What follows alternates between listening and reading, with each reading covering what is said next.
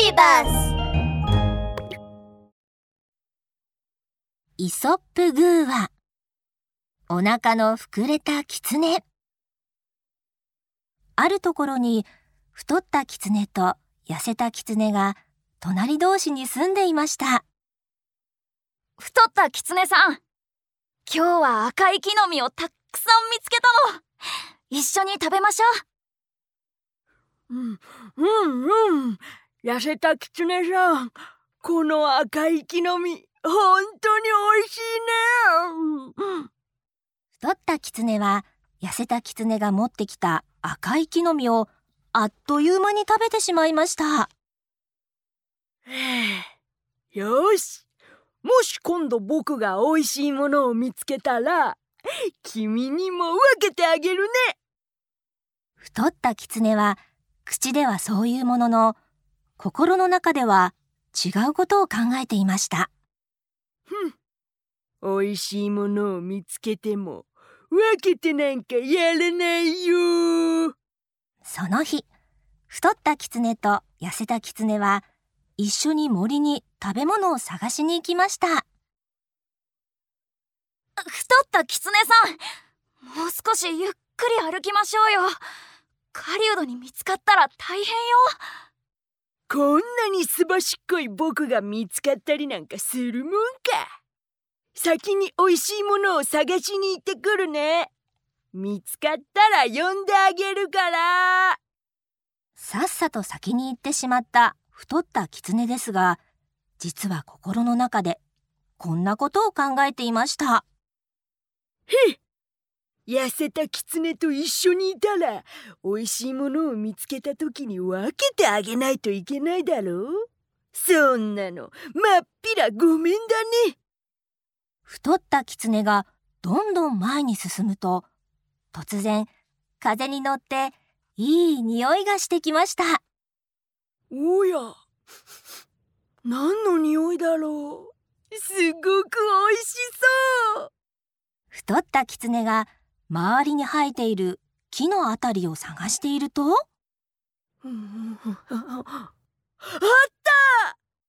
た！なんと狩人が木に開いた穴の中に隠したパンと干し肉を見つけました。やったね！こりゃすごい！これならしばらく食べ物には困らないぞ。太ったキツネは穴の中に入ると、左手にパン、右手に干し肉を持って、口の周りをベタベタにしながら食べ始めました。痩せたキツネはまだ家のあたりをうろうろしているんだろうな。本当にバカなやつ。その頃、慎重に進んでいた痩せたキツネも、知らず知らずのうちにいい匂いにつられてやってきました。あら、パンと干し肉の匂いがするけど、森の中にそんなものがあるかしら。痩せたキツネは立ち止まって考えました。狩人の罠だったら危ないよ。気をつけなくちゃ。あの尻尾は。痩せたキツネがゆっくり近づいていくと、太ったキツネの尻尾が見えました。太ったキツネさん、あなたなの？ゲゲ！痩せたキツネのやつ、もうここまで追いかけてきたのか。早く食べてしまわないと。太ったキツネさん、太ったキツネさんってば。痩せたキツネが首をかしげながらさらに近づくと、なんとそこに狩人の足跡がありました。いけない！狩人の足跡だ！ちょっと、太ったキツネさん、食べちゃダメ！それは狩人が置いた食べ物よ！見つかったら大変だ！しかし、太ったキツネは痩せたキツネの言うことを聞きませんでした。なんだって？痩せたキツネさん、君は僕を追い出して自分が食べ物にありつこうって考えているんだろう。そんな嘘っぱち絶対に信じないからな。ここにある食べ物は一口だって分けてやるもんか。なんですって？太ったキツネさん、あなた。思わぬことを言われて、痩せたキツネはとても怒りました。太ったキツネさん、私はあなたのためを思って言ったのに。でもいい。一人で食べていればいいのよ。もう知らない。へへーん、こっちだって君のことなんてもう知らないね。太ったキツネはそのままパンと干し肉を食べ続けました。すると突然、パンパンという音がしました。この音はまさか鉄砲の音？狩人がやってきたんだ。さすがの太ったキツネも今回ばかりは慌てふためき、食べ物を全部口の中に詰め込むと、一目散に穴の外に飛び出そうとしました。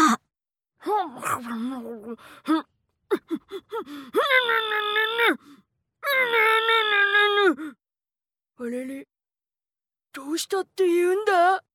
太ったキツネは一気に物を食べ過ぎたせいで、お腹がまん丸に膨れ上がり、穴にはまってしまったのです。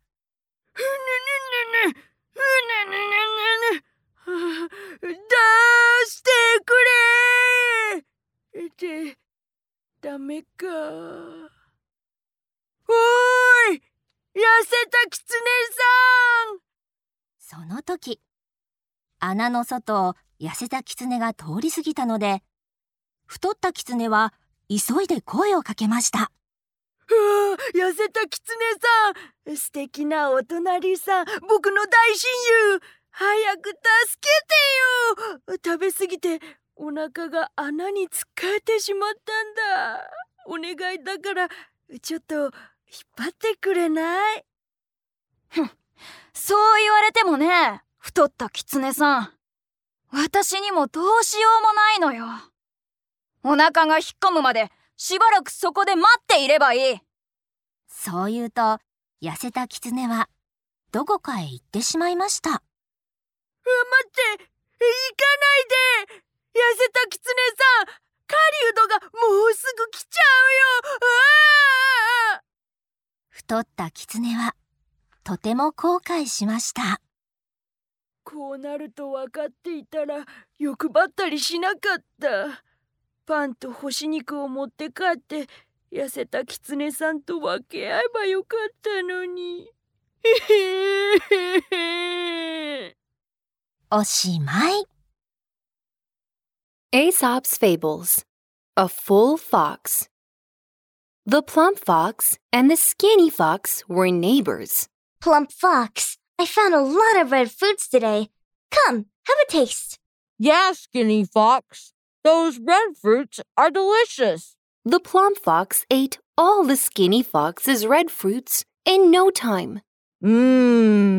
Next time, if I find anything delicious, I'll share it with you too. The plump fox did not mean what he said. He was thinking, If I find anything delicious, I won't share with you. One day, the plump fox and the skinny fox went to the forest to look for food. Plump Fox, walk slower. Beware of hunters. I'm so nimble, I won't be discovered by any hunters. I'll go ahead and see if there's anything delicious. If I find anything, I'll come back and tell you. The plump fox disappeared into the distance. Actually, he was thinking, I don't want to walk with the skinny fox. If there's anything delicious ahead, I'd have to share with her. I don't want to do that. The plump fox ran farther and farther away. Suddenly, a gust of wind blew, and he seemed to smell something.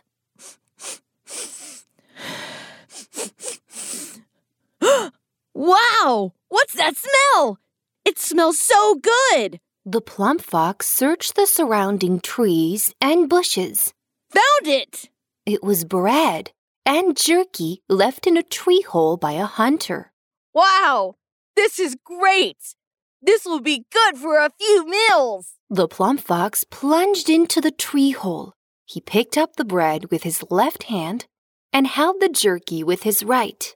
Left, right, left, right. He ate the bread and jerky in turn until his mouth was dripping with oil. That skinny fox must still be wandering at the door of the house. How silly. The skinny fox was walking carefully. Before long, she too followed the aroma and came to the tree hole. This is the aroma of bread and jerky. Who would bring bread and jerky to the forest? The skinny fox became more alert. I must be more cautious. If it's the hunter, that'd be very dangerous. This tail belongs to... The skinny fox approached the tree hole cautiously and saw the plump fox's tail. Plump fox, is that you? Huh? How did the skinny fox catch up so quickly? I must hurry and eat. Plump fox! Plump fox? The skinny fox walked closer to the tree hole curiously. Suddenly, she saw footprints on the ground. Those are the hunter's footprints! Plump fox, stop eating! This is the hunter's food. You'll be doomed if he discovered you. The plump fox ignored the skinny fox. Huh! Skinny fox, you're trying to trick me into coming out so that you can come into the hole and eat. I don't believe you. I won't share a bite of the food in this hole with you. Nah. Plump fox, you... The skinny fox was very angry. She didn't know the plump fox would say such mean things. Plump fox, I was worried about your safety at first. Well, eat all you want. I won't bother you. Suit yourself. The plump fox did not even raise his head as he continued to eat the bread and jerky. Suddenly, bam, bam! That sound is the hunter's gun. The hunter's coming! The plump fox was really panicking now. He stuffed all the food into his mouth, then tried to crawl out of the hole. Hey, what's going on? The plump fox had eaten too much, and his belly now bulged like a balloon. He was stuck in the hole and could not squeeze through. I want to get out. Oh. Skinny fox! Skinny fox! At this time, the plump fox saw the skinny fox outside the hole and cried out to her. Good skinny fox! Oh, good neighbor! Good friend! Hurry and help me! I've eaten too much, and my big belly is stuck in the hole. I can't get out. Pull me out, please. Oh, Plump fox, I can't do anything. Why don't you stay here and wait until your belly becomes smaller, then try to come out? Saying that, the skinny fox left. Don't leave. Skinny fox, the hunter will be here soon. Ah! The plump fox regretted his actions very much. I shouldn't have been so greedy.